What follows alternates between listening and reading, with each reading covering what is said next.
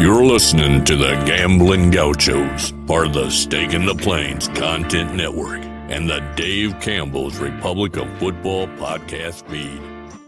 Just a couple of casino caballeros talking Texas Tech, betting on the Big 12 and beyond.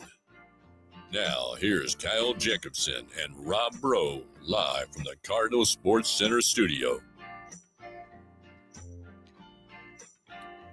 Ooh, welcome to the Gamblin Gauchos. I'm Rob Bro. He's Kyle Jacobson.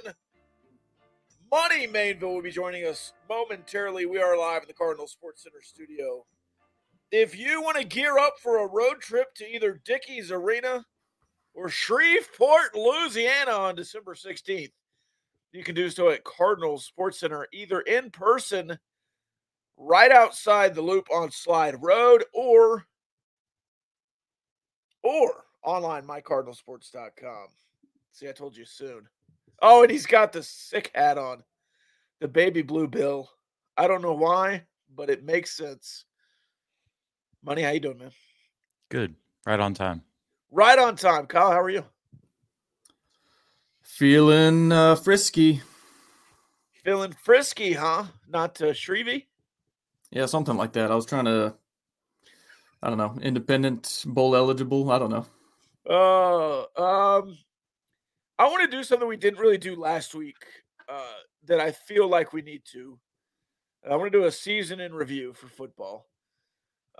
We can do a sentence. We can do a diatribe if you want to give a sonnet, whatever you want to do. But maybe just some broad wrapping up thoughts from the season. A grade, maybe. I don't know. How do you want to do it? I don't know. I was not prepared for this. Neither was I. I remembered when I was logging on that we didn't do it last week. Could we do it next episode, perhaps? Yeah.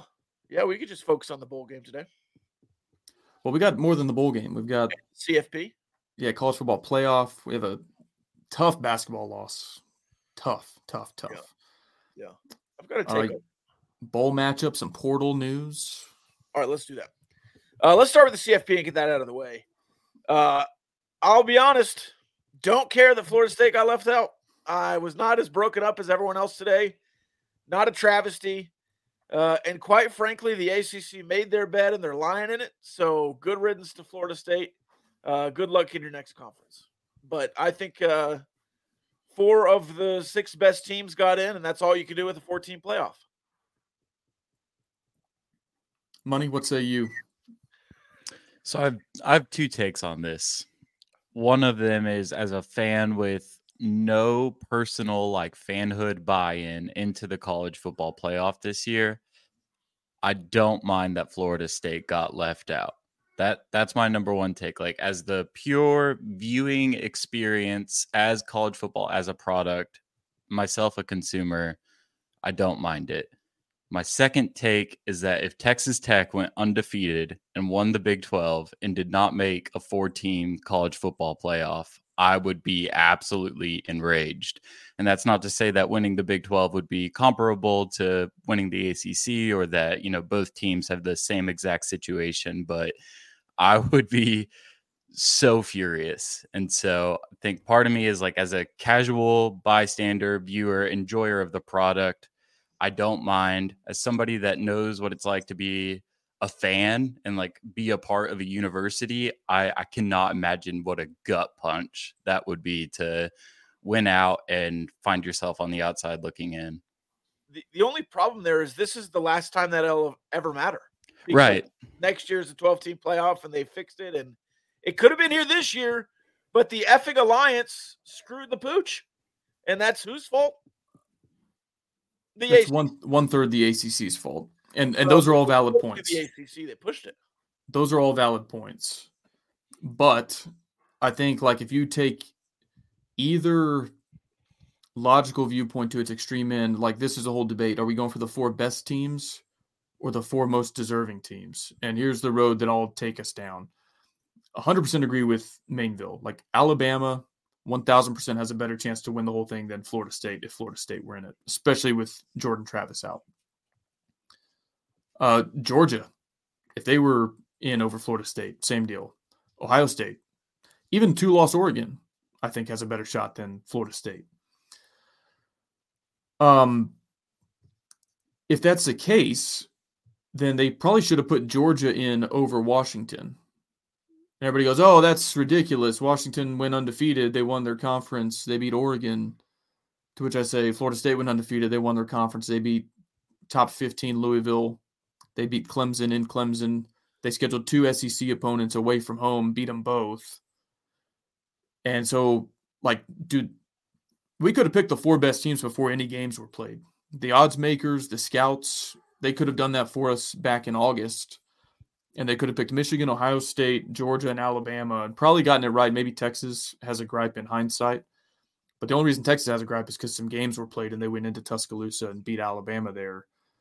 So, to me, go all in one way or the other. If these games don't matter, we're just picking the 4 best, then a lot of teams deserved it over Florida State. Like I just said, Oregon, Ohio State, they'll have a better chance to win the whole thing than Florida State.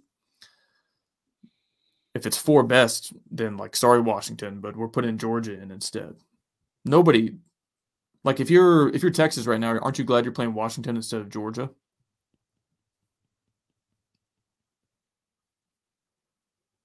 Yes. I think that's a fair lens through which to judge who's the better team, and there's some nuance there based on matchups, but pull any of the 4 teams. Would you rather play Georgia or would you rather play Washington in the first round? They'll all say we'd rather play Washington. So if we're saying, well, Florida State had a quarterback injury, their strength of schedule isn't as good, the games don't matter, then fine, let's pick the 4 best teams and boot Washington and add Georgia. And if you say, well, Georgia had their shot to make it, all they had to do is beat Alabama, then the outcomes of the games do in fact matter. And if that's the case, there's no possible way you can leave out Florida State. And I err on the side of most deserving because I do think the games matter. And in that respect, I think it's an absolute miscarriage of justice, as our friend John Rothstein would say. In a 4-team scenario, though. Yeah, and that's, again, fair point. It's a stupid format to begin with. And so you're trying to fit a square peg into a round hole here. And it doesn't exist anymore. Right, after this year, which it's incredibly ironic that the year with the most controversy, there's always the team in 5th or 6th like, oh, we should have been in, but they've never had nearly the case that Florida State has this year. No, not since 2014. I don't think everybody's pointed out that Florida State is the first undefeated Power 5 champ to not make it. I don't think, correct me if I'm wrong, a 1-loss outright Power 5 champ has missed the playoff. Well, are you calling TCU outright champion or Baylor outright champion? No, they were deemed co-champions because we didn't have a conference championship game or a tiebreaker set up. Oh yeah, they didn't finally declare that, Bowlesby, or was that after the fact? I don't think they handed both teams a trophy that day. That was the committee's justification, was the 13th data point. Yeah. And so we went, I think, past that. Some comments here, didn't Ohio State get in over Penn State? Penn State was a 2-loss team. Right. So there's no tiebreaker there. And yeah, Penn State won the Big Ten as a 2-loss team. Ohio State was 1 loss. They weren't playing conference championship weekend and they made it, but that's not a tiebreaker. I also saw a bunch of, Ohio State got in with their backup 3rd-string quarterback. Cardell Jones played 10 games that year. Was like a Blake Bell specialist in packages. Was scoring touchdowns, throwing the ball, running the ball a lot. And then beat Wisconsin 59-0. It's not the same. He didn't have 55 yards passing and barely beat Louisville. Who's thrown for more yards since Jordan Travis went down? Michigan or Florida State? Yeah, okay. Yards per play. Give me all those numbers because I don't know I'm just saying the NFL probably is one of the best postseason formats. Nobody ever complains that a team got left out that should have been in the NFL. Nobody's ever hoisted the Lombardi Trophy. Yeah. And somebody said, well, this team sitting home that should have made the wild card round could have been there if not for the NFL's stupid postseason format. Carson Wentz was having an MVP season. He goes down. The Eagles make it anyway, and Nick Foles wins a Super Bowl. And I don't think that would have happened with Florida State. I think there's about a 1% chance of that happening. But you're telling me their edge rushers that worked their ass off all offseason, played 13 wins against the schedule in front of them that they don't deserve a shot, I think that's a little bit ridiculous. Do you think Florida State will beat Georgia? Do you think Georgia will pull let's call it what was it, Peach Bowl against Texas, where they didn't care and Texas beat them? It's hard to gauge the headspace of both teams in that matchup. I think they're both disappointed they're not in the playoffs, so I'm not really not sure. That video was I didn't feel anything for it because screw Florida State, but they did look pretty upset. I mean, can you blame them? That was not the funniest video today, though. The Michigan video, when they found out it wasn't Florida State, was awesome. That was a burst bubble there. Alabama might beat Michigan by 20. I think so. Just based on that reaction, I would bet Alabama plus 1.5 for sure. I mean, Michigan thought they had a bye last year in the first round and got 50-pieced. Yeah, well, they got their signs readjusted there. I will say, I don't think I've ever gone into a playoff thinking that more than 2 or 3 teams had a shot. I think Washington is not a distant fourth, but I think even Washington is maybe pretty good matchup for Texas and Alabama. If they get past Michigan, Alabama was screwing around with Auburn and South Florida. So this is the first time. I think 6 or 7 teams could have won it if we had an expanded format, but this is the first time I've ever thought all 4 had a legitimate shot. Yeah. Thoughts on Texas in the playoff? Do you want to give it time? Do you want to give it air? I think they deserve it. Yeah. Based on how everything said. I hope, and I know we're going to 12 teams, but let's zoom out for a second. Texas had a very high quality non-conference win. Then they go through a Big 12 slate where they don't beat Oklahoma, and they wind up number 3. So I'm really curious, let's say 3-4 years from now, let's say Utah goes 12-1 with a non-con win over, let's say Oregon. They'll probably be 9th, which is stupid. They should be, depending on how all the other teams are stacked up, they should be top 3 or 4. And Texas will be well, that was the old Big 12 with us and OU. It's well, you didn't beat OU. You beat Iowa State and Houston and BYU to get there, just like all the new Big 12 teams are going to get their Big 12 championship. They did not beat OU. Yeah. And I'd be curious. I'm pretty sure OU made the playoff a couple times without beating Texas. If they lost the Red River game, but then in 2018, I guess they had the rematch in the conference championship game. So all that to say, Texas 100% deserves it, not taking away anything from that. But if you flip their same strength of record with a different logo on their helmet, let's say Iowa State goes 11-1, you think they're going to be top 3 in the country? I don't. Depends on how everything else shakes out. We just don't know. I will say this: if Texas wins the national championship, the Big 12 is certainly putting that in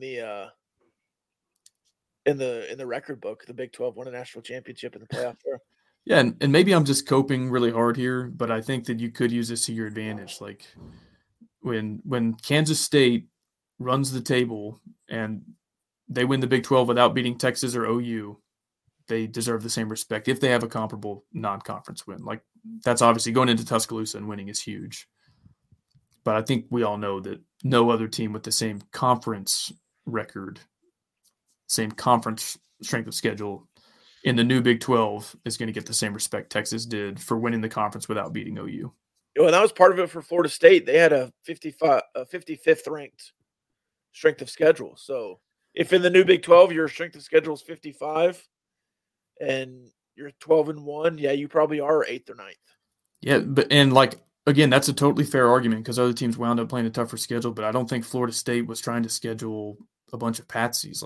They played LSU away from home. They played Florida away from home. Their conference schedule was such that they went to Death Valley to play Clemson. You have some of these, Georgia didn't try to have a tough schedule. They play Georgia Tech every year, one of the worst teams in the Power 5. Yeah. I guess there are 8 conference games that they're obligated to. They'd probably play 5 or 6 if they could. Their annual November FCS bye week, So, I mean, I'm not trying to minimize that either because they played Alabama in the conference championship game, and that's tough. But I don't know. I respect when you make these schedules 8 years out, you don't know how good or bad LSU is going to be. And so LSU wound up 9-3, but if they were 11-1, Florida State's probably in. Maybe so. Need your take on Texas fans booing Brett Yormark. Was it justified or classless? It was hilarious. And then they chanted SEC at him. And Somebody, I think it was Albie Shore, called the SEC chant "Pumpkin Spice Texas A&M." Seeing the crowd of Burnt Orange do it. First off, I think it's justified. Like, I think Yormark. I mean, he incorporated all the WWE stuff. He's a great heel. Like, say what you want about his comments in Lubbock at that breakfast back in August or anything else. Like, he got everybody riled up, everybody watching. So, and that, I guess that's ultimately part of his job, is to be a big time promoter. There have been some snooze fests, Big 12 championship games, and this one was in terms of the final score, but like there have been matchups that I didn't really care to even tune in for. We can talk about the halftime show if we want, but I think, say what you want, like maybe he wound up with some egg on his face, but good fight promoter at the very least. Yeah. Speaking of fight promoter, Undertaker giving Quinn Ewers the belt was pretty cool. I thought it was going to be like, Santino Marella or some D-lister, but it was the Undertaker. That's pretty cool. Anything else on the playoff? You need to get off your chest? I don't think so. Let's go to the New Year's Six Bowls then. And to your point of the Big 12, OU and Oklahoma State snubbed from the New Year's Six. So the Big 12 gets moved down a peg in the bowl selection process, which ultimately affected you. Let's just go through the Big 12 bowls, or do you want to go through the New Year's Six as well? I could read every bowl, and we could do a instant reaction. Can we do that next episode? Yeah. The Big 12 bowls or all the bowls? All of them. Okay. Let's just talk about the Shreveport Bowl then. The December 16th. Thoughts on the Radiance Technologies Independence Bowl? I want to hear y'all's thoughts first. Hate that it's so early. Mainville? Yeah, that's kind of seems like the consensus at this point. I mean, I projected this as the matchup I liked a couple weeks back. I like that it's an opponent you've got some familiarity with. Obviously, the Holiday Bowl. That adds another element to this game that I think makes it a little bit more exciting. It's a Power 5 opponent. Obviously, you like that, not having to play Group of 5 or Service Academy. But obviously, the main drawbacks are where it's at in the schedule, because it is so early. You don't get the benefit of all those extra practices. And then just there's a standalone basketball game in Fort Worth that day for Texas Tech. There's graduation for Texas Tech that day. And so there's a couple of things competing for it. But I think, in terms of Shreveport, fun destination. Obviously, you can gamble there, trip to New Orleans during the holidays. And so I think it's a good alumni travel game. It's pretty convenient, especially if you're in the Metroplex, not too far of a drive. So I like the destination. I like the opponent, right person, wrong time. Yeah, glad it's Power 5 as well. I agree with all of that for Mainville. I was reflecting on this today as I was reading the fan reactions and realized I'm in the minority, that I preferred this bowl over like playing Air Force or James Madison or somebody like that a week later. I saw Iowa State's bowl draw. Iowa State went 6-3 in the Big 12 this year, and they get rewarded by playing a Group of 5 team at that Group of 5 team's home stadium in a bowl game that you reached by going 3-6 in Big 12 play a couple years ago, and you got to play an SEC opponent. Brutal. Kansas gets to play UNLV, which UNLV, great year under Barry Odom in year one.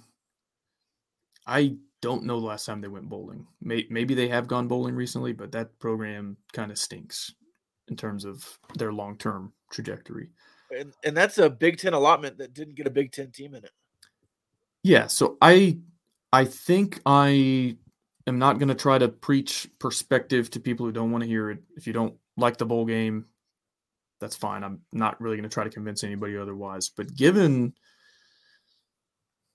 I think a lot of this goes back to sipping a little too much Kool-Aid in the offseason, and like nobody has really fully recalibrated expectations since then.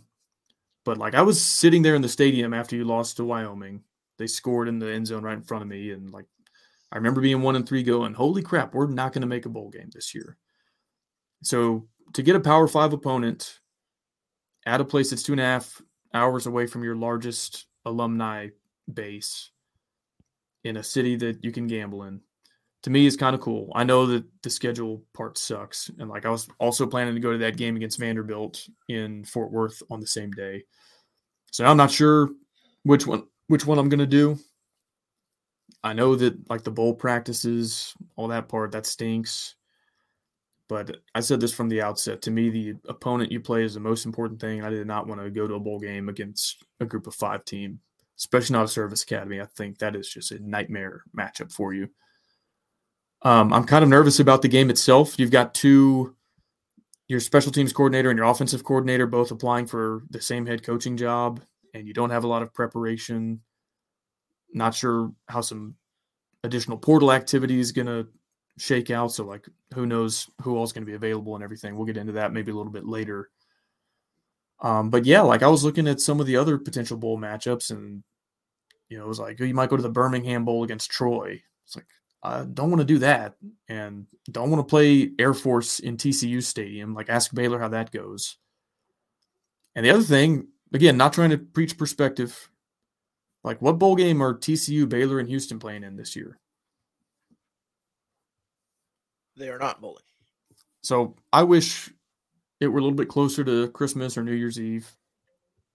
But I'll even counter that by asking y'all on a scale of 1 to 10, in terms of like impact to next season's results and how well next season goes for Texas Tech.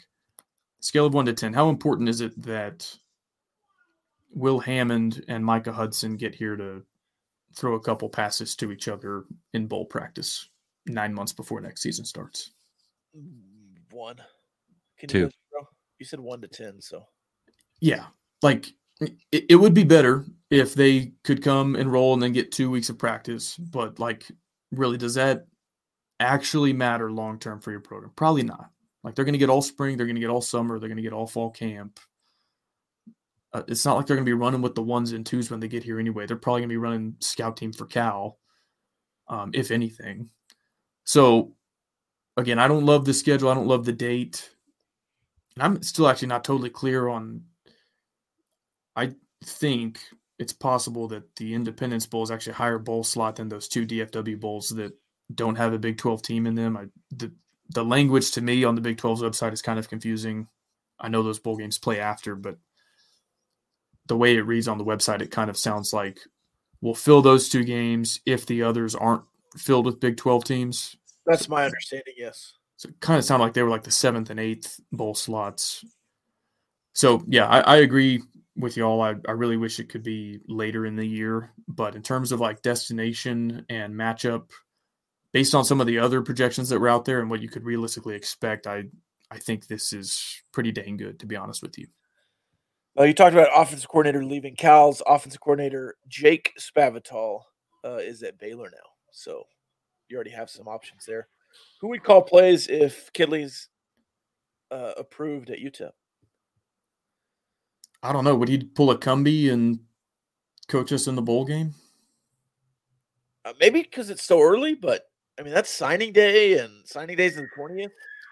Is Juice like associate head coach? I guess he'd be next in the pecking order. I don't know. Something like that, yeah. Has he ever done it before? I don't think so. Is Kirk Bryant elevated just to call plays? The Bachelor? Get a rose, buddy. Call some plays. Yeah, I don't know. Let's talk about it. Kenny Perry and Zach Killy. I almost forgot his name there. Zach Killy, both interviewing for the UTEP job. Who would you hire if you're the UTEP coach? Brendan Marion, the UNLV offense coordinator, also in the mix. And I think somebody else, some 30-year-old kid. I'm 34, but some other 30-year-old man in the mix as well.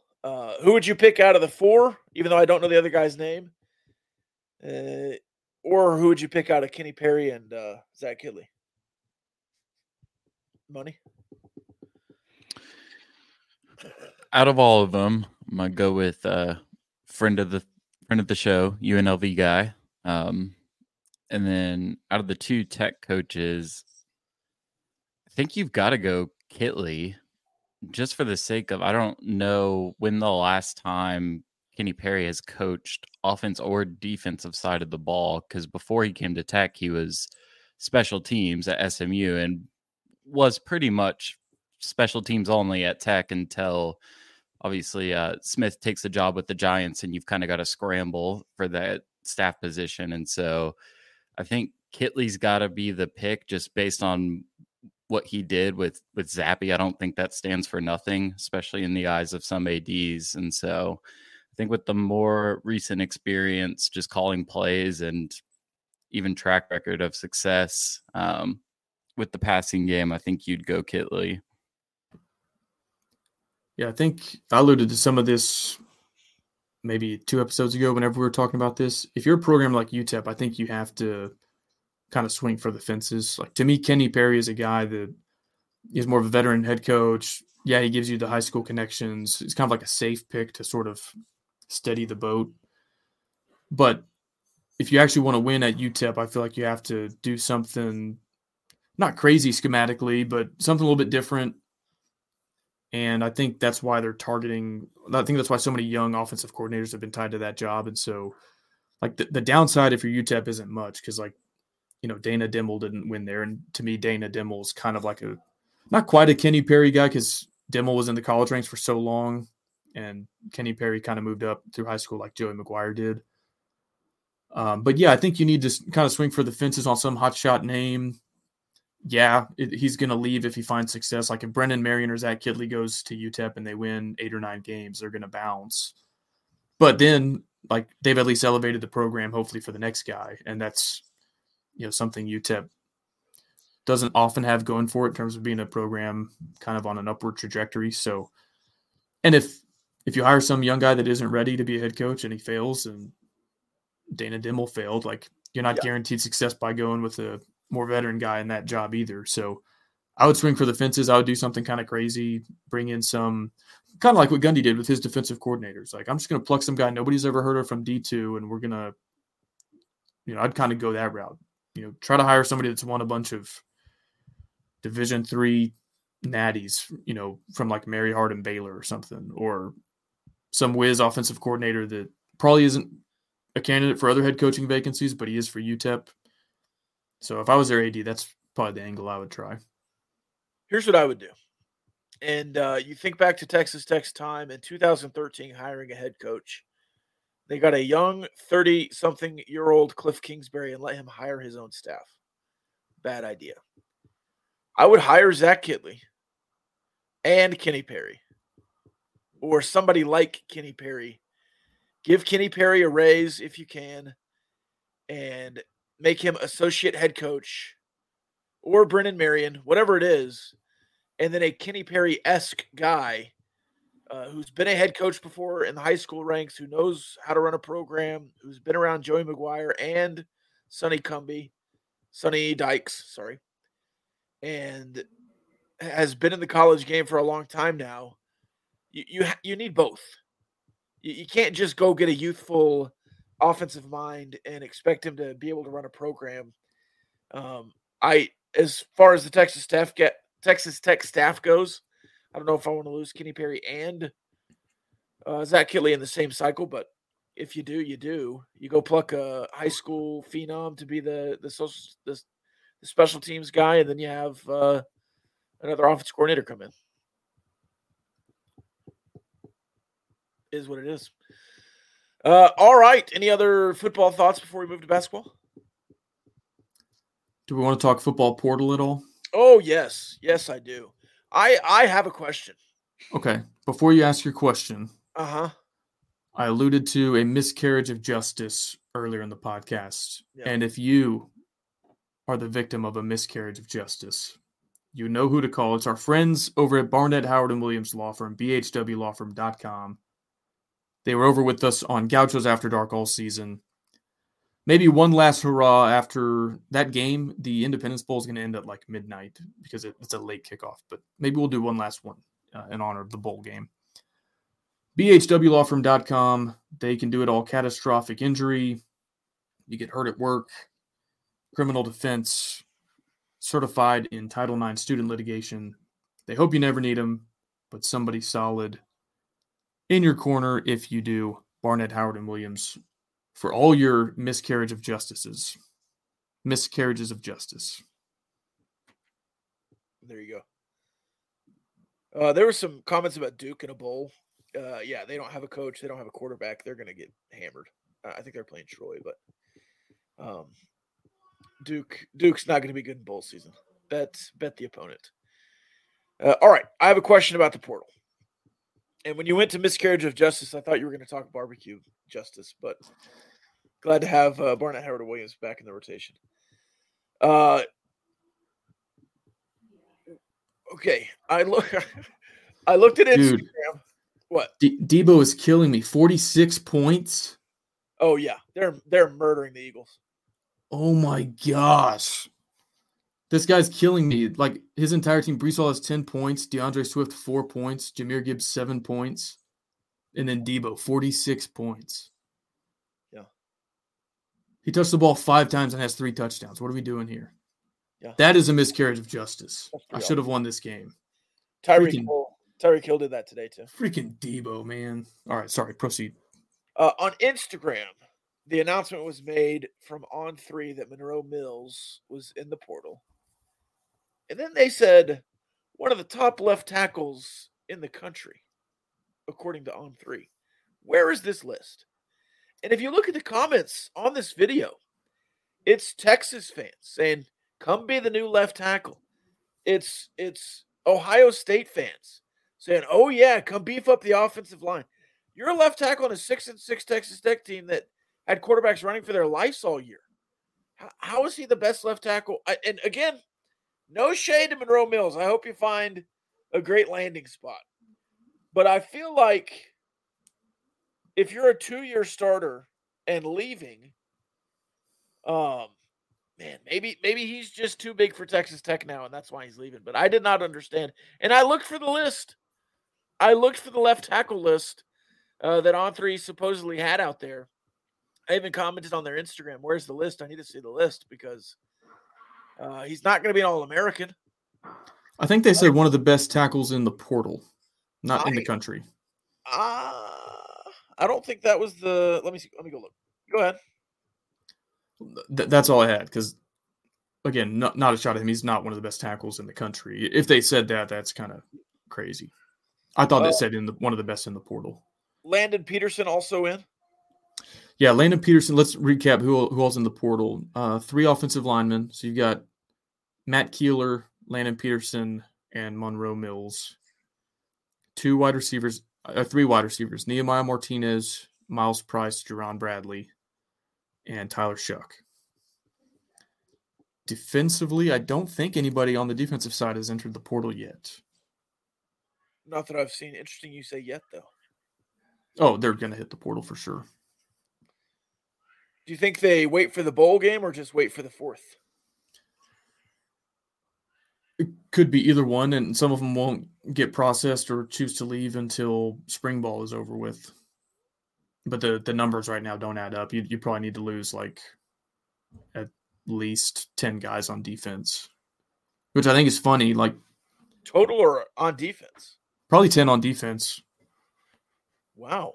I mean, maybe that's overstating a little bit, but yeah, 8 to 10 is kind of what I expect. I think they're at 50 scholarship guys on defense right now. That's a lot of guys. So if they go down to 40, they can add 3 if they want to have the offense and defense scholarship numbers balanced. So I think that's funny that every time somebody hits the portal, like the reaction from the fans is always the same. Like nobody's gotten accustomed to the fact yet that every single year, whether you're good or bad, 15 to 20% of your roster is going to hit the portal. And that's just the way it is now. So like Monroe Mills hit the portal. Is it a little bit of a surprise? Yeah, because he was a starter. Is it like shocking? Like, oh my God, how is this guy leaving? No, not in my opinion. And there will be 15 more just like him that hit the portal. And I think fans need to adjust to the way of the world now and not freak out after all these announcements. Like, that's just how I thought going in. I was like, okay, it's that time of year. 20 guys are going to hit the portal. We'll see who they are. Yeah. I think you'll have more 10 is a big number to get my head around, but I understand what you're saying with the amount of guys coming in. There has to be some kind of give and take there, unless you're just taking guys off scholarship, which I don't think you are. Unless you are, and that would be something too. What are your thoughts on Tyler Shuck? Would it be worth UCF? Don't you have Timmy McClain coming back? Don't you have John Rice Plumlee? I don't think you need Tyler Shuck. I think Plumlee's out of eligibility. Is he? I think so. Oh, well then, go for Tyler. Somebody in the comments will know better than me. Mike will know. Mike knows all. I fear for his safety in that offense. Yeah, that doesn't seem like a good fit to me. Yeah, that's a lot of quarterback running around. I mean, he's an athletic guy, but for the UCF fans commented, he broke his leg or ankle this year in Game 4, missed the rest of the season. And the 2 years before that, he had I think a separated shoulder, maybe a broken collarbone. Yeah, collarbone, yeah. Year before that, also a broken collarbone. So he's had 3 season-ending no, I guess last year's didn't end his season. He came back at the end, but 3 significant injuries. So, Malzahn usually likes mobile quarterbacks, the RPOs, all that. So I don't know if that's the best fit for Shuck, but when he's healthy, he's a good runner. So he's played 5 seasons and has like 22 games of play. Yeah. Yeah. And that wasn't meant to be like soft, but like this is his last crack at it. Like he's got to put together a season of film, if he wants to put something together for scouts. He's got to keep himself healthy. That's priority number 1. Yeah. Of the guys who have entered so far, who do y'all think is the biggest loss? Monroe Mills. I think I agree with you. Yeah. Just because he's a 2-year starter at left tackle. And I found the post. It was not from on 3, which makes a little more sense, but it doesn't have a delineation of in the portal or not. It just says one of the top tackles in college football, which it's from a source called The Transfer Portal. So they could be talking out of their butt there. Okay. Yeah, I think what I saw was a tweet from On 3. Yeah, that was the graphic, yeah. And there's, I think, said in the portal. That makes more sense. But it was a second. I thought it was On 3 when I saw it, but it was secondhand from somebody else who was just playing telephone there. Yeah. Miles Price is baked in. I think a lot of people can give you that kind of production. Dram Bradley, hyped, but has not produced to a level that matches his hype. He had 1 great game against Oklahoma and didn't really do anything else. Now, has he played with consistent quarterback play health-wise? No. Has this offense left things to be desired? Yes. Does it feel like he gets open often? No. So I don't know what it is there. If this offense is going to be this offense moving forward, Dram Bradley doesn't fit. And so good for him moving on. Yeah, I'm a little bit conflicted on Jerron Bradley. I think clearly the potential is there in some parts of his game. Like he's probably not going to get magically faster overnight, but he's 6'5", rangy. We've seen him win some jump balls. For the final 8 games of the season, he was playing with either a true freshman quarterback getting his first experience or a quarterback with a sprained shoulder. And I think that no doubt inhibited his production. But in those final 8 games, in 5 of those, he had either 1 catch or 0 catches. And I think there are clearly times when you can go to the tape of Jerron Bradley being targeted where maybe the throw isn't great, but it gets there, like whether it came from a quarterback with a sprained shoulder or not. And you can say to yourself, the DB wanted that ball more than Jerron Bradley. Or the DB pretended like he wanted it at all. I don't think that's an unfair criticism at all of a guy that seemed to happen to over and over. And I don't think it's an unfair criticism of a guy. I usually try to go light on like individual player criticism at this level. But the game has changed in the last few years. NIL is a real thing now, and I know he was one of the highest paid players on the roster. And to get that kind of effort is a disappointment. And so are you going to automatically replace him with somebody else who's 6'5" and has his ceiling, his talent level? Maybe not. But like also on a lot of those plays, you don't need him to be 6'5" or incredibly talented. You just need him to finish the route. Or, hey, if it's an off-target throw, you're the defender now. Like, break it up so that they don't pick it off. But like that happened in the last game against Texas. Just like kind of crappy effort, and it resulted in an INT. And like that's something I just can't stand to watch. Who is the best wide receiver in the Western Kentucky version of the Kitley offense? Stearns, right? Jareth Stearns. He's like 5'6". So you don't need to be 6'5" to be in this offense and be electric. And yeah, it just didn't feel like you had the athletes there. Matt Wells definitely had a type. Loic Fouonji, Jerron Bradley, Trey Cleveland, J.J. Sparkman, like TJ Vasher. Yeah. Like we want 6'5" dudes on the outside. And I'm not saying that's right or wrong. That can certainly be to your advantage, especially when you pair them with, I think Jed Castles was 6'8" tight end, Mason Tharp 6'9" tight end. Like we were going for something there. But that doesn't mean that that's the same body type, same receiver type that is going to flourish in, the ideal version of Kitley's offense. So I've seen like Tech Hoops guy, friend of the show, respect him a lot. His take is, I don't want to mischaracterize it, but his take, I think, is that you're losing so many snaps at receiver that I think basically as a position group, he views it as hard to upgrade based on losing guys like Xavier White to eligibility, Price and Bradley to the portal. I don't know. I'm not convinced snaps is like the right metric to go by. I do see some validity to it because you don't want a completely inexperienced position group, but I don't know. I'll be curious what we get from the portal. Because this is also the first thing, like everybody can leave right now or announce that they're leaving. D1 players can't get an offer from Tech or commit to Tech until next week. So we'll see. Tomorrow, This is all like a net addition or subtraction game. So if we're bringing in some elite receiver that has 2 1,000-yard seasons at a Power 5, then like it's probably going to mitigate some concerns. But if you bring in like an FCS guy or a JUCO guy, it's like, okay, yeah, maybe we were better off with Bradley and Price. So I'm kind of in wait and see mode before I assess the total damage. Yeah. And get me through signing day, and I'll tell you as well. Because if Micah Hudson is on the dotted line, I feel a lot less antsy about Jerron Bradley and Miles Price. Is what it is. Any other portal or recruiting comments? Do you have any guys that you're targeting? Like as guys that I think are likely to hit the portal from Texas Tech? No, you could say specific guys you're targeting, or philosophically, who do you want to come to Texas Tech out of the portal? Monterey Baldwin. I don't think he's in the portal yet. Drake Dabney.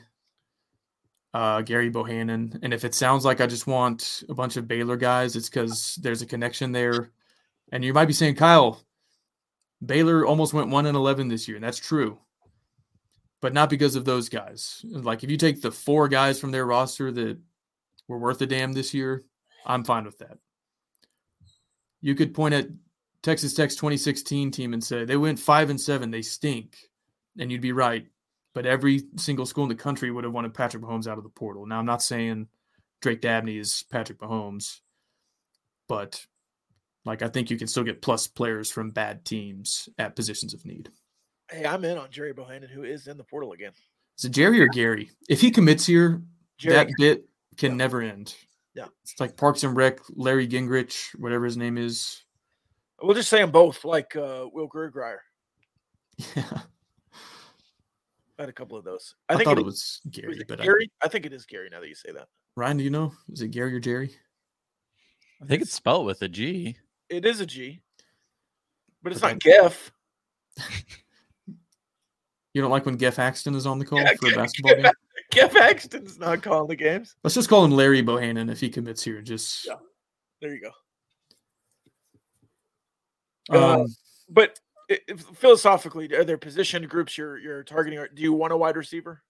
Yeah. A fast wide receiver? Yeah, I would say like an experienced backup quarterback, probably a tight end, a starting caliber wide receiver, at least 2 starting caliber offensive linemen, maybe a pass rusher, interior D-line depth. I think you're good at inside linebacker. I wouldn't screw with that. Probably okay at running back. I don't know if I would target that. I think if there's a really good guy in the portal that says, I want to come to Tech, you don't say no, but I don't know if I'm... be in that Kitley offense. If you're our number 1 back, you'll get 95% of the carries. If you're our number 2 back... See you later.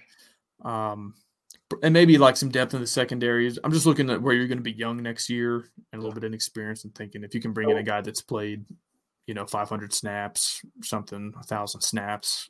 The way you're talking, you'll have to process 15 or 20 guys. Well, I've done the math, and it's on Patreon. We've got a running scholarship counter with the caveat that there might be a walk-on listed there or the reversal, a guy who's on scholarship that I thought was a walk-on. But we're counting scholarships as guys hit the portal. It's by position group. We've opined on what we think the portal needs are, and so we'll see how closely the coaching staff's vision aligns with that. But that is on Patreon at patreon.com/GamblingGauchos. We'll do like a weekly recap of portal ins and outs and a running scholarship counter. So that's all up there.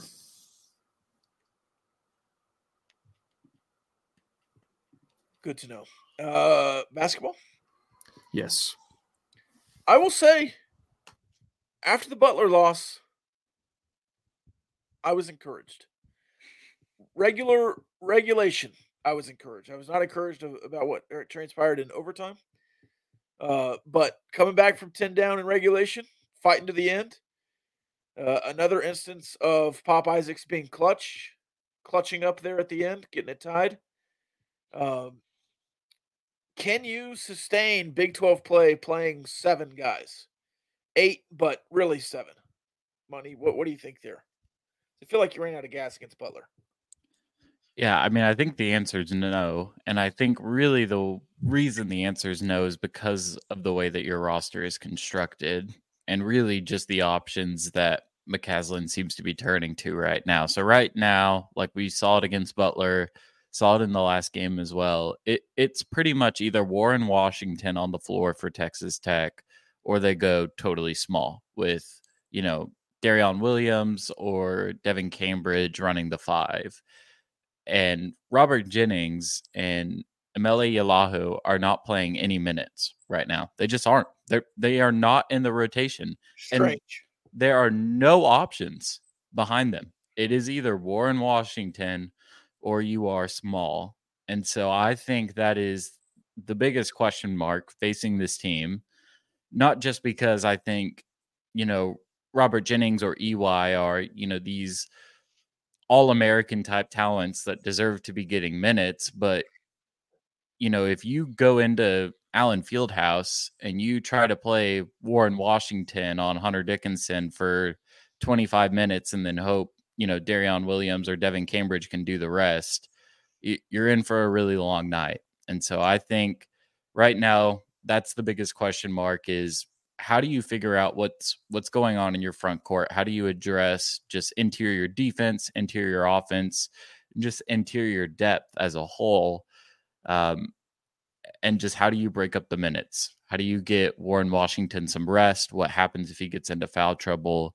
There's a lot of questions that won't really be answered until you're playing big, no pun intended, but big 12 teams. Like you're going to face some size in this conference. I think you did against Butler, and that was really what lost you the game, in my opinion. You got carved on the inside on defense. I mean, just no resistance whatsoever. And I've got some numbers on the game. We can talk about them in a minute, but as an overview, you got beat on the inside, both offensively and defensively. It was a big problem. Obviously, you had a good showing from the perimeter, especially from Chance McMillan, that kept you in most of that game.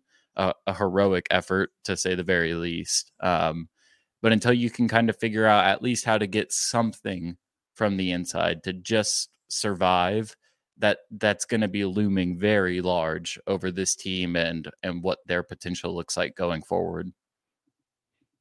Kyle, you gave me a face when I said I was encouraged with the Butler loss. You don't believe in moral victories?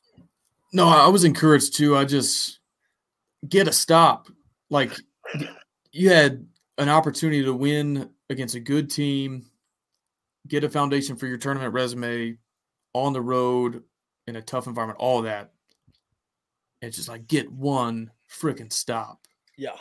And it's one of those, I don't know, I think Mateo Nomeo said it in the Discord, but late in regulation when they get that rebound, they pass it. I was like, this 3 balls going in. And like, sure enough, he hits it. They're shooting like 55% for the entire game. It's just insane. Yeah. And I don't know. I guess it was difficult for me because like those first few games out of the gate, you're like, man, this is ugly offensively. Like if we don't win 58-52, we're not going to win. And then some shots start falling for you, and it's like, okay, like the offense is figuring it out. You pair that with our good defense. This is a good formula. And like as soon as the offense takes off, the defense kind of disappears. And so that was a frustrating part for me is like you haven't seen it come together at the same time. I mean, maybe Michigan. But yeah, that was just the frustrating thing for me. Is like even if we're not playing good defense, sometimes guys miss open shots, and it's like just waiting for Butler to miss one of those down the stretch there, and you would have won. So it just felt like you let one get away that, was winnable, not in the sense that, we faded down the stretch and we lost by 8 or 10. Like it was right there. And if Butler misses a shot, you win that game. So, yeah, I'm still encouraged. I feel way better than I did like 2 weeks ago when I thought we might go all year without scoring on anybody.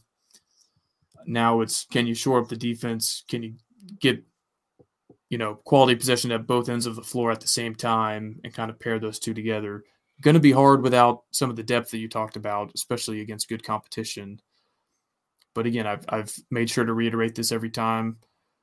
This is why I like playing these games early. I'd rather find that out against Northern Iowa and Butler and San Jose State than, in November, than find it out against Iowa State up in Ames, like at Hilton. So, it's going to be one of those games you look back on if we are like first 4 out kind of squad in March. You go, oh, what if we had just made another shot or gotten one stop at Butler? But I'm with you. I think overall I was still encouraged. Speaking of 2 things there, offensively, if you can shoot, you either can shoot or can't in college basketball. You're either offensive or not. Defensively, I think you can improve over the year. So I don't think you'll give up 100 a bunch of times in Big 12 play. And I think you can have similar offensive output. Maybe not with Chance McMillan shooting 8 threes or making 8 threes. But the conglomerate can get it done. Speaking of tournament resume, though, what the F is wrong with Villanova? They dominated in Atlantis and then got beat by St. Joe's by 13, I think. And then lost to Drexel and scored 55. We broke them. How? Brendan Haasen taking out our knees, broke him. I don't know what happened. But Villanova, they're going to mess around and be quad 2 or 3. Worst good team in the country right now. Or the best bad team. I cannot tell. I think it might be the best bad team. They dominated you. You couldn't get in the paint against them. And Drexel and St. Joe's are just doing whatever they want. I think that's the confusing thing about our squad is against Villanova, we were clearly like letting it rip from outside, not shooting super well, but also not terrible. And I kind of like that approach. Like if you don't have a great offensive scheme, I think you can do worse than just volume shooting threes, because on nights that those fall at a high enough clip, you'll generate some offense.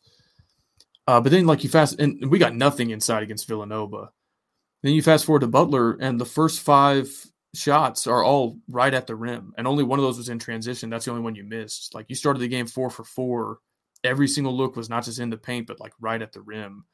So I don't know if that, if that was something they saw on film. It's kind of like when you script the opening drive in football, if they had a handful of play designs drawn up to get into the paint. But again, looking for, I guess, reasons to be optimistic.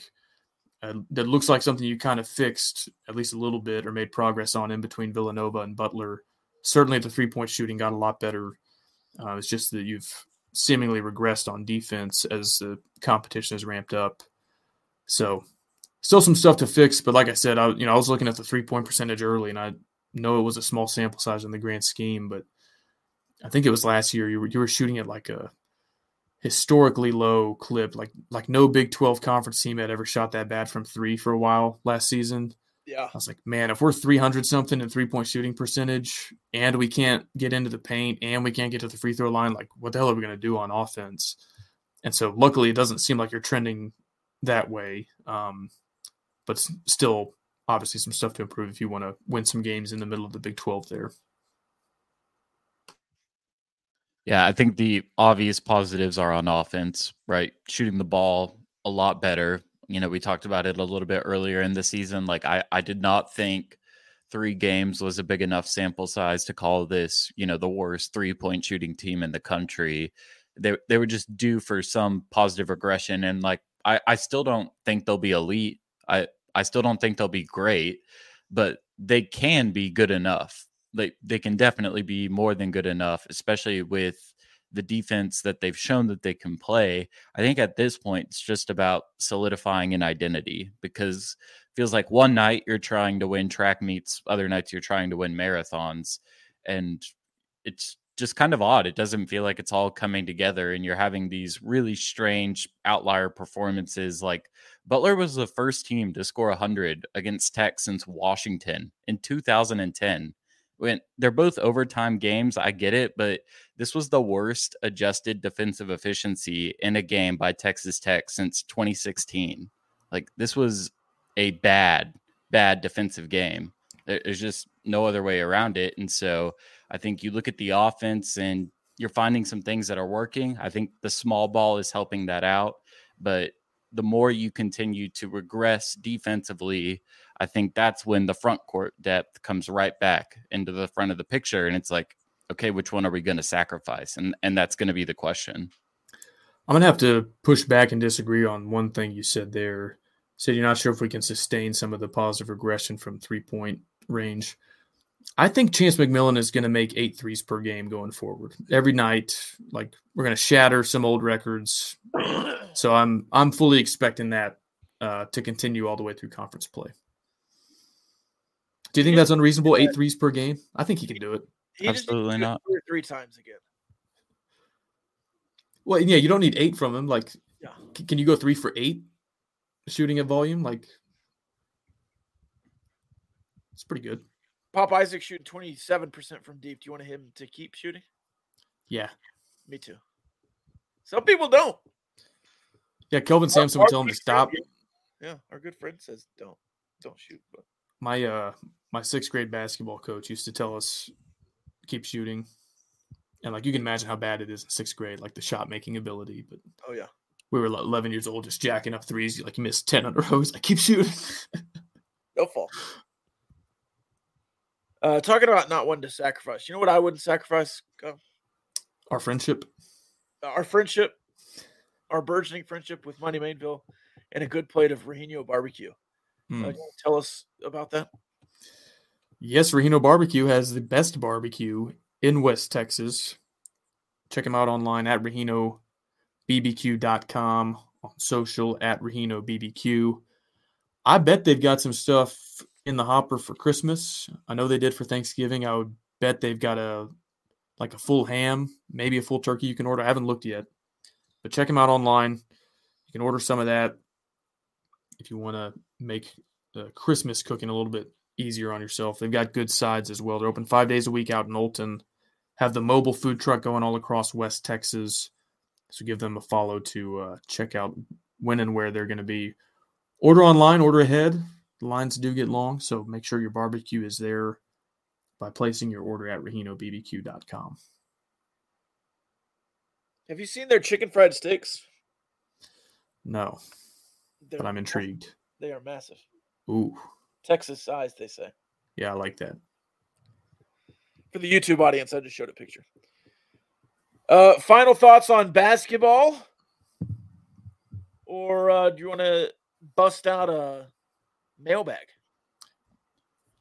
I got a quick note on Joe Toussaint. So if you've watched every game this season, I think or even most of the games this season, I think it's become pretty apparent that Joe Toussaint is a ball player. Like, he has kept Tech in games where maybe they shouldn't have been. He has made critical game-changing plays like he did against Butler when he hit the deck and then got a good finish on the other end. He has seemingly shown up in the last 2 minutes of every single game. He has been so valuable. And you look at his production this season, there's kind of a catch-all predictive metric called BPR. Buddy of mine, Evan Maya, he creates it on his website, evanmaya.com. You can access it for free. It's just kind of a catch-all metric to show how much more valuable an individual player is compared to the average Division I basketball player. And right now, based on that metric, Joe Toussaint is 86th in the country, which, may not sound incredible. Like, he's not, a top 15 basketball player in the country, but I don't think you would expect that from anybody on this team. And if you even go back to last year, you look at a guy like Davion Harmon, kind of similar vibes to Toussaint, right? Like, kept you in close games down the stretch, was a veteran leader, got to the rim. He finished 235th. So there's obviously still a lot of basketball left to be played. I don't want to undermine that point. But what Joe Toussaint is doing right now, especially when it matters most, it's incredible to watch. He is keeping Tech in games. He is winning games. And I think all the credit in the world, goes out to Grant McCasland for getting this guy late in the portal, late in the cycle. Obviously, after leaving West Virginia, you needed his veteran leadership. And it is scary to think about what this team would look like without him. He has been irreplaceable. Shout out Bob Huggins and his recycling. Also, I think Kansas State was the team you beat out for Joe Toussaint's services, and I think they could use him pretty bad right now. K-State. Hey, the Big 12, though, looking good. BYU moving up. BYU. They're like number 6 in KenPom. Yeah. Weren't they picked 13th in the conference? This year's West Virginia football. Oh, my gosh. No Brown didn't hear no bell. Neither did BYU's coach. I feel like they just totally got lost in the, like, oh, yeah, we're adding Houston, and we already have Kansas, and we might add Gonzaga, and then, like, out of nowhere. I shouldn't say out of nowhere, because they were good. KenPom and all those analytics to start the year. But number 6, and 19,000 people go to their home games. That's crazy. Like, that is not going to be an easy place for Kansas, Houston, anybody to go win a basketball game, especially if they have it rolling like this. It's crazy. Luckily, Tech plays them at home this year, but they play them 3 days after playing Houston on the road. That is going to be a gauntlet of 2 games. Yeah. All right, the Chiefs are about to start, so let's moneyball this mailbag. I'm not even going to push the button. Let's just do the Matador Transit mailbag. If Tech gets rid of Colorado State as a road opponent in 2025, what group of 5 program would you want to play instead at home? He brings up San Diego State.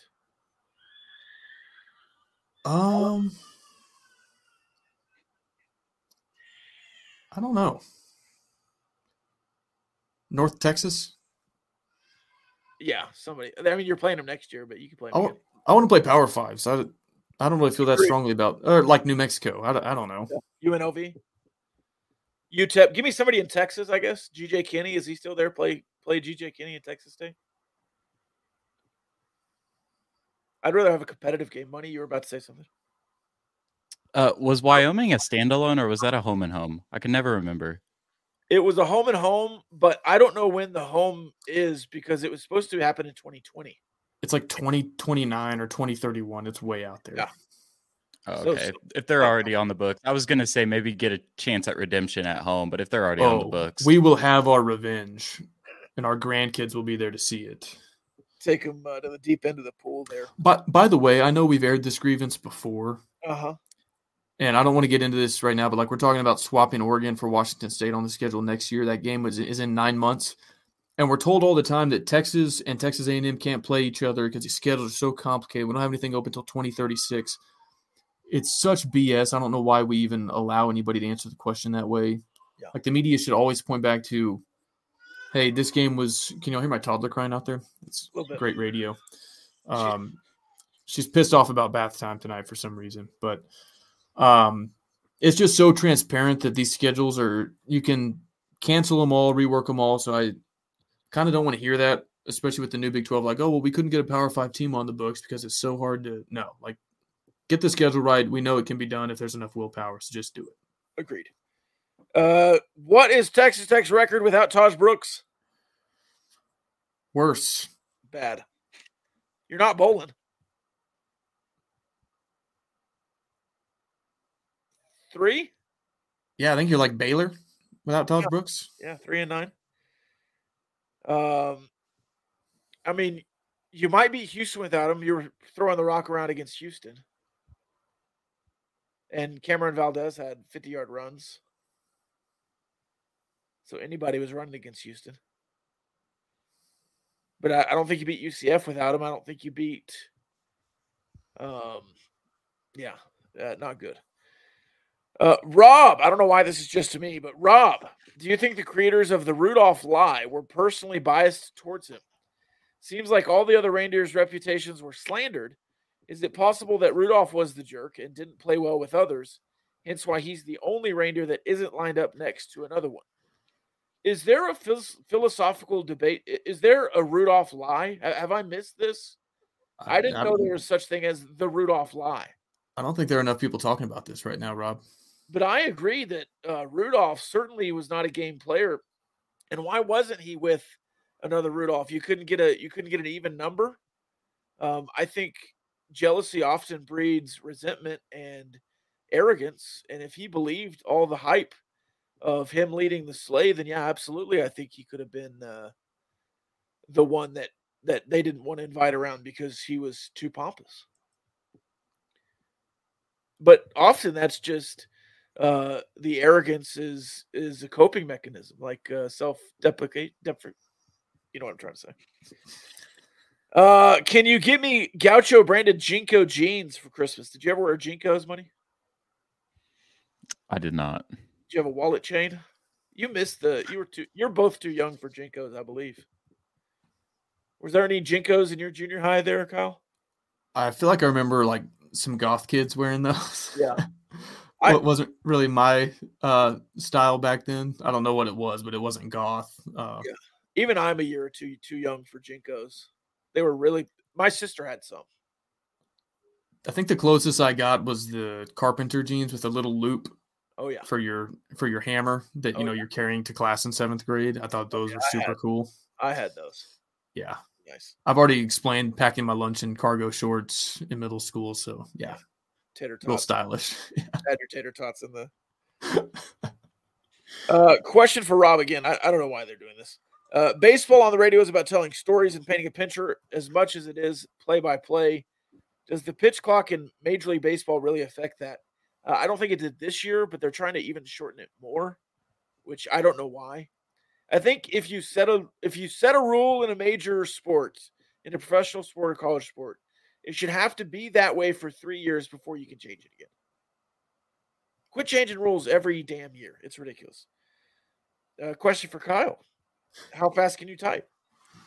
This is like Christmas when you're trying to sort out whose present is which under the tree. Yeah. Hopefully there's some questions for Ryan in here. Do you call him the Christmas elf? Like you have the youngest cousin pass out all the gifts, and No, they we can't never. read names. They can't read names, so you have to tell them what it is. I am not a very fast typist.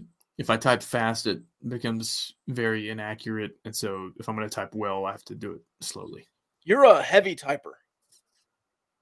I mean, you mean like loudly? Yeah. You hit the keys, man. I do. I'm not disputing that, but how do you know that? Have I ever typed in front of you? All the time in this podcast format, and I can hear it over the mic. I don't type when we're doing shows.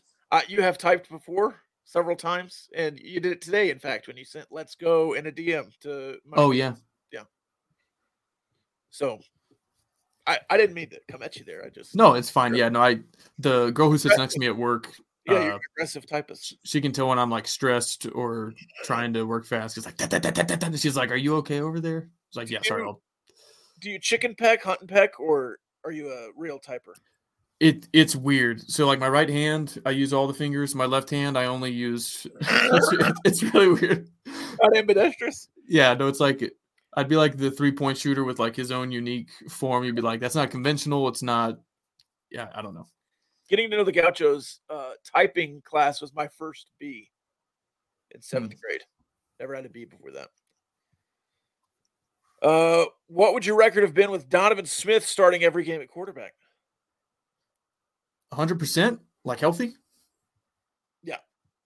I think you probably beat Wyoming and West Virginia and BYU.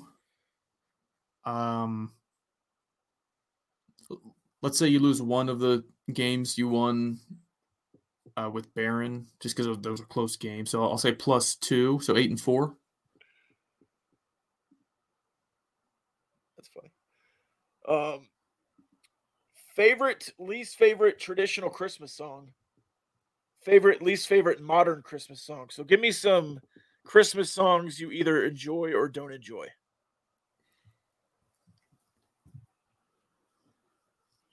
Really like "Oh Holy Night." That's probably my favorite traditional Christmas song. Have you heard the version of "Oh Holy Night" where the guy's just sending it and is absolutely terrible? No. I've got to send it to you. It's my favorite Christmas song of all time. Yeah, send that to me. The version.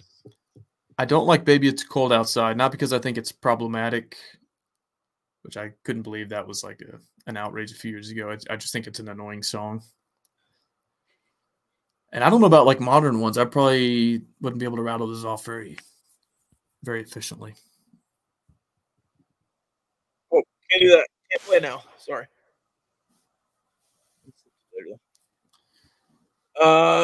Yeah, I do you like Christmas shoes? Money, are you a Christmas shoes guy? Have you heard that one? I've not, no. Oh man. Have you heard Christmas shoes, Kyle? I feel like I may have heard that once. They made movies out of it. Yeah. Were you and Clint talking about this when we drove to the Texas Bowl last year? Christmas songs, maybe. I think it's specifically this one, Christmas shoes. Either that or Ray Bolton's "Thank You." I remember talking about that song as well.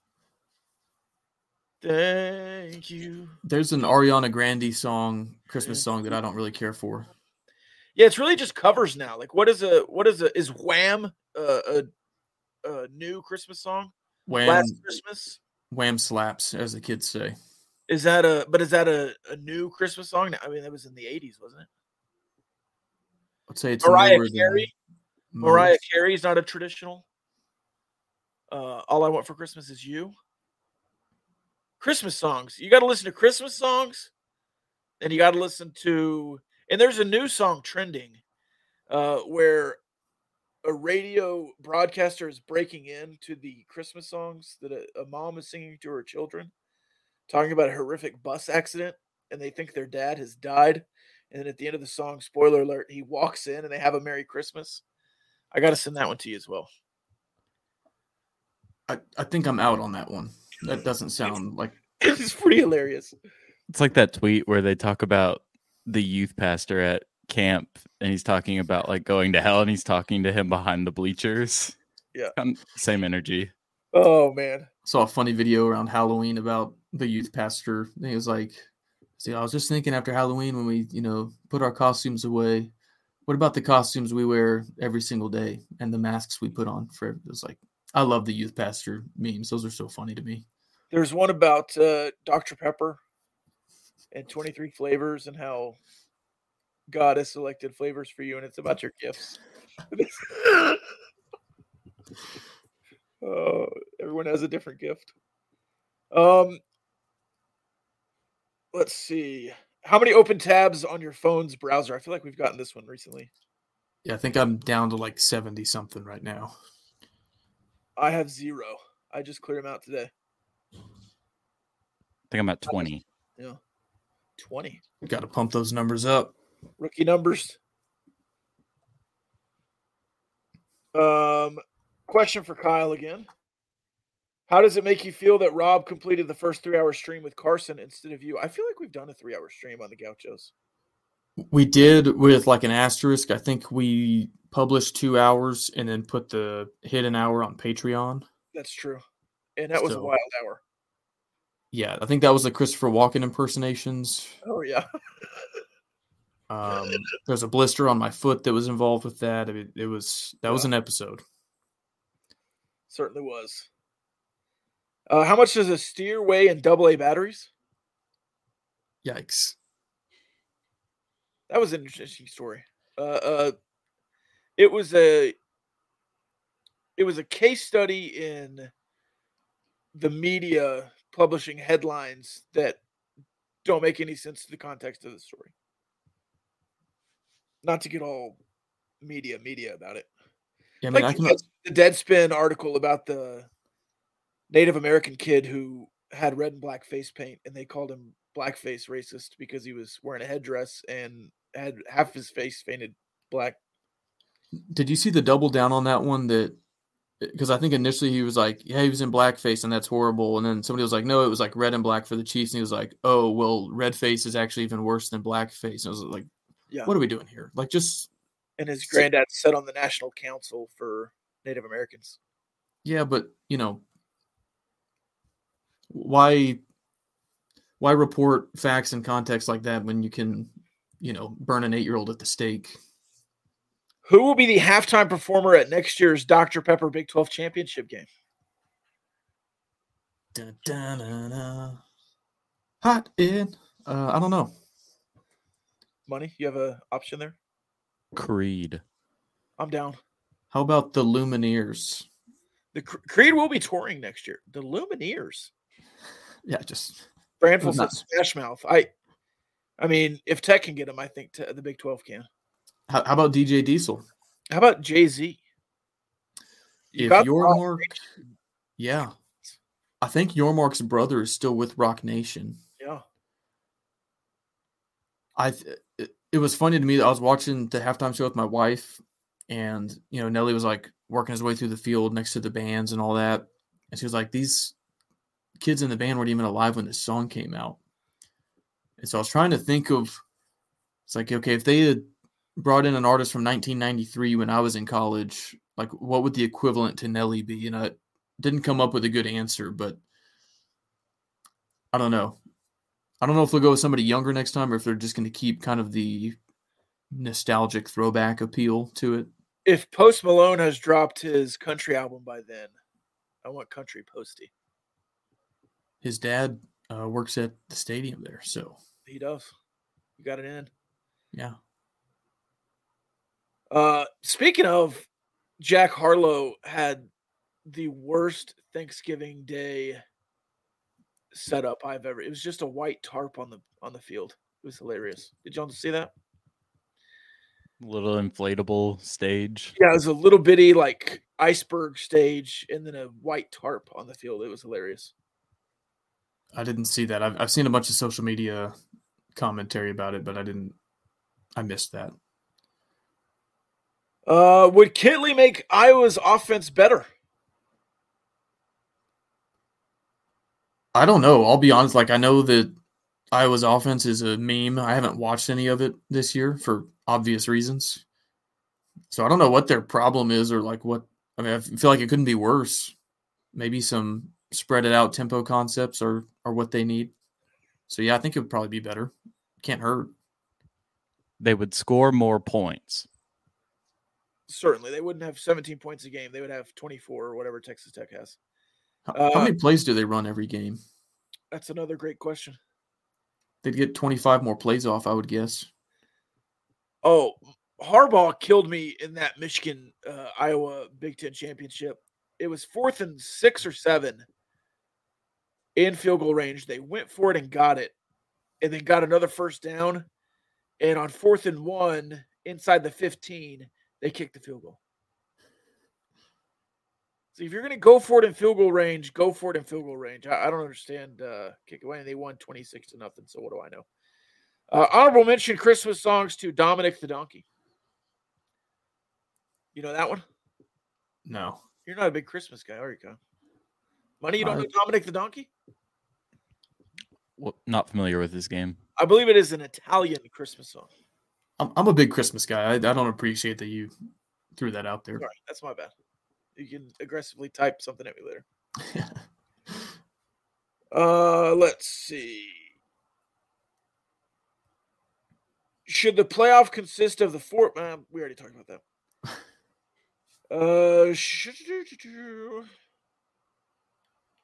Why is college football the only? You don't care about that one either. Is Houston a better job than Tulane? Yes. Because it's in the Big 12? Big 12, more institutional support, I would say. Like, Tulane isn't a good job. Willie Fritz is a good coach. Tulane wasn't anything before Willie Fritz got there. Tulane wasn't anything for 5 years with Willie Fritz there. Yeah. Did Mac Brown coach at Tulane? Am I making that up? I think he did. Before North Carolina? I think so. The first time, I mean. Like, was Tulane anything in between Mac Brown and Willie Fritz, if Mac Brown even coached there? I have no idea. But you want a hot take? Yes. Willie Fritz is a more tenured Matt Wells. Getting hired off of 2 big seasons. Yeah. I think they missed out with Jeff Traylor. Yes. Mac Brown was at Tulane from 1985 to 1987. Good pull. As head coach.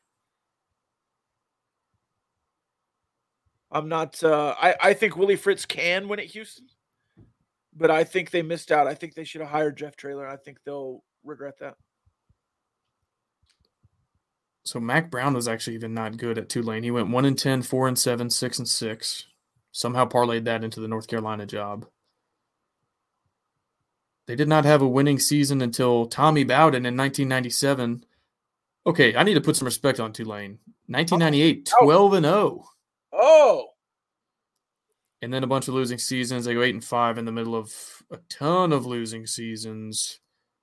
Curtis Johnson, 2013, had a winning season, and then not until 2018, Willie Fritz did they have another. So no, I don't think Tulane is a good job just because Willie Fritz has found some success there in the last 2 years.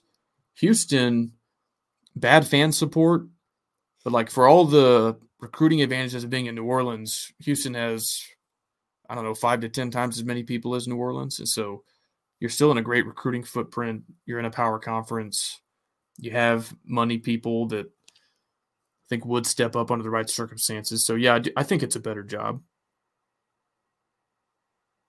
Willie Fritz, 4-8, 5-7, 6-6, 6-6, 6-5. His first winning record in regular season in the COVID year. 2-10, and then 11-2 the last 2 years. That's, I don't know. It just feels like Matt Wells-esque, getting hot and getting a better job kind of thing to me. Of course, he's also 60-something. No, I'm not ageist, but he's 60-something. This could be his last stop. Leipold's doing it fine at 59. I think it's a safe hire. Like we were talking about Kenny Perry at UTEP, I think that's a safe hire. And honestly, they've already been in the Big 12 for 1 year, but if they're looking for somebody to just kind of be adequate the first 3 or 4 years that they're in the Big 12, I think that's a pretty good hire. Like, I don't think he's going to get them where Tom Herman had them or anything like that. I don't think his ceiling is as high as Jeff Traylor had they hired Traylor. But I think it's a safe, it'll make them respectable and kind of lay a foundation for them in the Big 12. I mean, is Tulane recruiting well? or just developing well? I don't think they've recruited that well. I think they're like in the 70s under Fritz. So, are we hoping Ted Cruz shows up to the Sugar Bowl in burnt orange? Would you rather have Ted Cruz root for your favorite team or Drake? Probably Drake. Both known mushers. Money, would you rather have Drake or Ted Cruz in Texas Tech gear? Give me Drake. Drake spotted at Thanksgiving in a Georgia jacket, by the way. Didn't know that. Yeah. And then they lost to Alabama. Startbench cut these methods for determining the college football playoff. Computer algorithms, a bunch of olds in a room, or chicken shit bingo. Probably in that order. You're big on analytics. Here's a take, and maybe this is hindsight being 2020. I don't think the BCS was that bad. You have an objective computer component. You also have the human element that can override it if the computer gives you something stupid. I think the BCS was mostly okay. Was there controversy some years? Yeah, sure. If you BCS'd 4 teams instead of 2, though, I think it would have been fine. I think that was the issue. This is like the only sport where you can't automatically play your way in. Yeah. And Florida State proved that. Like, other teams have had a good case or a pretty good case and got left out, but like they did everything possible. They played in one of these designated power conferences undefeated. That's why I say like the NFL has such a good, you're in a 4-team division. You want to make the playoffs even if you're 8-9, that's fine, but win your division. You know, people keep saying this, that it's the only sport where the best teams aren't in. Major League Baseball, even after the expansion, the Twins aren't one of the best teams in baseball last year. They don't have one of the best records. They have better records that didn't get in. I didn't say that. I said it's the only sport where you can't like automatically qualify any kind of way. I know. I didn't. I said people. People keep saying this. Oh, okay. Because, yeah, if you win 105 games but you don't win your division, I don't know. Like the argument is beat the team in your division. Yeah. Will there be more than 200 Cal fans at the bowl game? No. No. I don't think so. Are we counting the team? The walk-ons? Yeah, that would put him like a third of the way there. Maybe you get there. Will the Gauchos divide and conquer by some going to the bowl game and another to Dickey's Arena versus Vandy? Money, what are your plans for the 16th of December? I actually don't have any yet. I might look for tickets because Fort Worth, not too bad of a drive from where I'm at. Probably won't make it out to Shreveport, but maybe Dickey's. I can almost guarantee, Kyle, you're heading to Shreveport to gamble. I'm not sure. I wonder if there's any way we could move the game up to like noon at Dickey's. That would be awesome. It's at 6 currently. Yeah, wrap it up by 2:30. And then 8:30. I mean, it's a perfect at-home viewing for basketball and football. That's true. Yeah, that's what I'm trying to weigh is like I want to go to the bowl game. It's a doable drive, and I don't want to take that for granted. But I had also planned to go to this basketball game, especially now that I live in Fort Worth. Also might have some ranching duties that interfere. We've got a goat that is close to term with at least one baby goat, maybe more. So I don't know. I'm open to all options, I guess. I'm hitting the portal and leaving my options open. I will probably not go to either. If it was a Texas Bowl again and it was a little more prestigious and you were 7-5 and riding hot, I might go. But you're too good for Cal. Well, yeah, you know, it's not Lane Kiffin. This again, I'm trying really hard not to preach perspective to people. So in the playoff era, or like let's back it up to Mike Leach 15 years ago. Out of the 69 Power 5 teams, we've had like a bottom 7 or 8 experience, I think. Yeah. Like, what's the stat? We're one of like 4 teams that's not been ranked in the college football playoff top 25. it annoys me a little bit that we're too good for a Power 5 opponent in a bowl game after having a winning record in conference play for the second time in 15 years. I'm ecstatic to watch it on TV. I just don't know if I want to drive to Shreveport for it. Triggers me a little bit. Yeah. But, to each their own. Sorry you feel that way, Kyle. Yeah.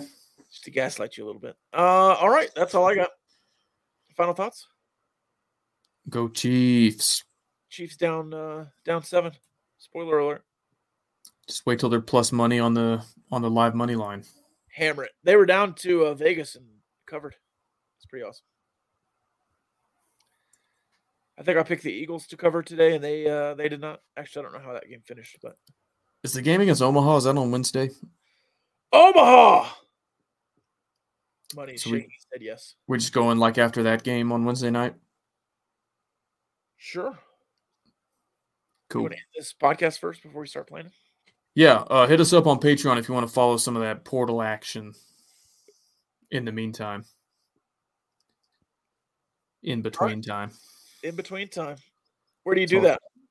Patreon.com/GAMBLIN GAUCHOS.